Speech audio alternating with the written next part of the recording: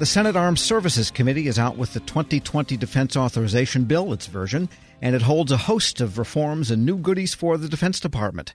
The bill covers everything from the Space Force to the privatized on-base housing crisis. Federal News Network's Scott Maucione and Jared Serbu join me for a peek into the bill. Scott, let's start with you. This briefing that occurred yesterday on this whole authorization bill, tell us the highlights. How much money are they authorizing, and how does it divide up?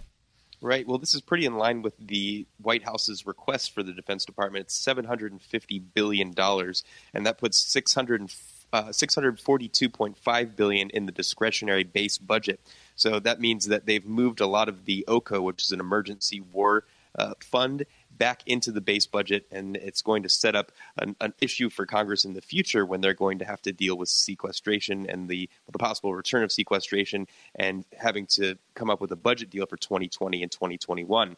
The White House had formally just let me know when we're at 7:30 or so that reached those sequestration top lines and put it into OCO, that emergency war fund, in order to sort of circumvent the whole issue of hitting sequestration. Congress clearly did not like that tactic and has pushed everything back to base, which is setting up something for this fall that may have them working on that budget deal. Yeah, it sounds like they're dogs that know where the electric fence is buried, and they just don't go that close to it and try to find a workaround. Exactly, and so they're going to have to, at this point, just have to work with the appropriators and with the authorizers to figure out how they're going to make this budget deal. And clearly, that's going to bring up other issues like how much money will go into the domestic side and raising those caps as well.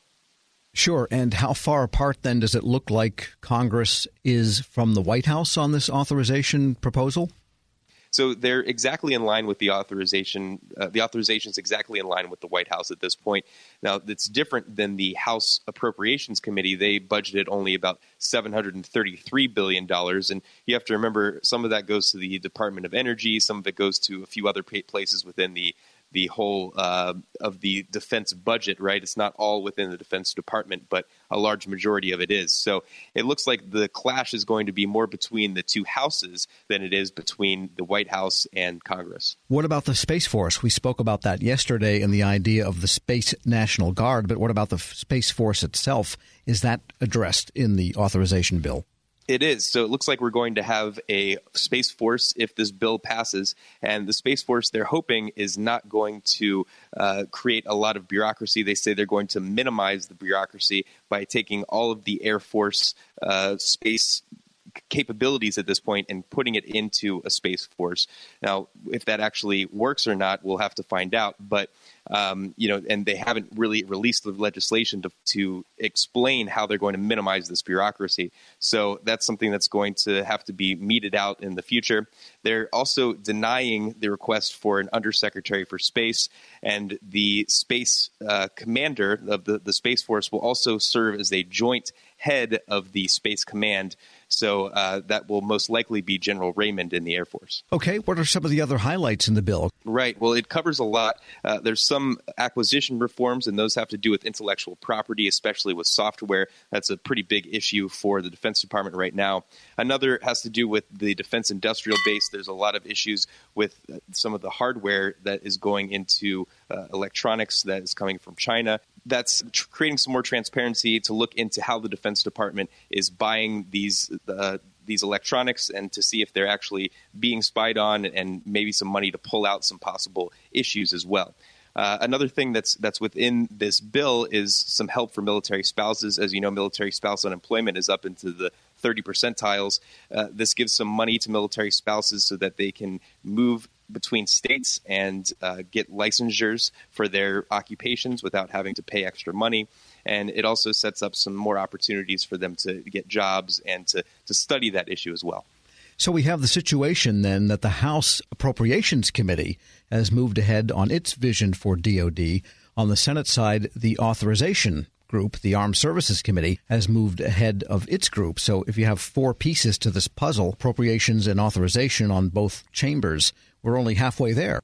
That's right. We're only halfway there. We're still waiting for the House Armed Services Committee and the Senate Appropriators. So once those two come in, they can finally hash everything out. But it looks like the top line on money is going to be a pretty big issue.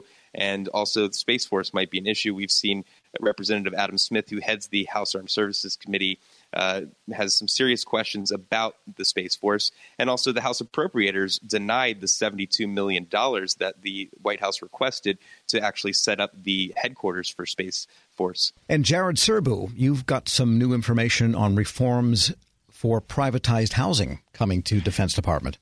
Yeah, you bet. So this is obviously an issue that's gotten a lot of attention over the past year or two, mostly because of some excellent reporting by the Reuters news agency pointing out really serious deficiencies across the country in privatized military housing. As Scott said, we don't have the full text of the bill yet, so we don't know exactly what made it in. But Tim Kaine, who's one of the leading advocates on this issue, says that about a dozen different provisions related to military housing did make it into the Senate version of the NDAA. And I'll just hit on a few of them. One gets to the issue of government oversight over the housing contracts, and that really has been a major issue. The Defense Department, or actually more properly the military services, turned this privatization project over in really a pretty laissez-faire way, so that there was not very much oversight on a base level over how an individual provider was performing at a base level. So the bill does provide, we understand, $301 million in funding to pay for new positions who will do that oversight at a base level. Another major thing, I think, is it gives a military tenant the ability to withhold rent if the military housing provider is not meeting the terms of the lease. And that's always been a strange issue when it comes to privatized housing, because unlike in the private sector, you cannot really, as the law stands now, you can't withhold rent the way you would be able to under the terms of a normal lease, because you're not paying the landlord directly. Instead, your basic allowance for housing is just getting turned over to them. So this would create an equivalent kind of recourse for the service member, where they would have the ability, in conjunction with base leadership, I believe, to withhold rent in case those terms are not being met. And then another one I would point out is it creates the ability, or really the requirement, to do move-out inspections anytime someone is moving out of a military housing unit and someone else is moving in, to really create accountability for whose problems belong to whom. Was this the cause of, is the source neglect by the landlord? Was it actual damage caused by the property owner? So that you can track those sorts of things. Kaine told reporters yesterday that seems like a small issue, but it actually is really huge from his point of view. One of the things that I saw that just infuriated me in Norfolk was talking to families who had to move all the way across the country, say from San Diego. They never had a chance to look at the unit. They could go online and look at, what appeared to be a model unit. And these are 20 and 21-year-olds, often with young children, who are moving across the country, and they get to this place and they walk in their unit. It hasn't been cleaned.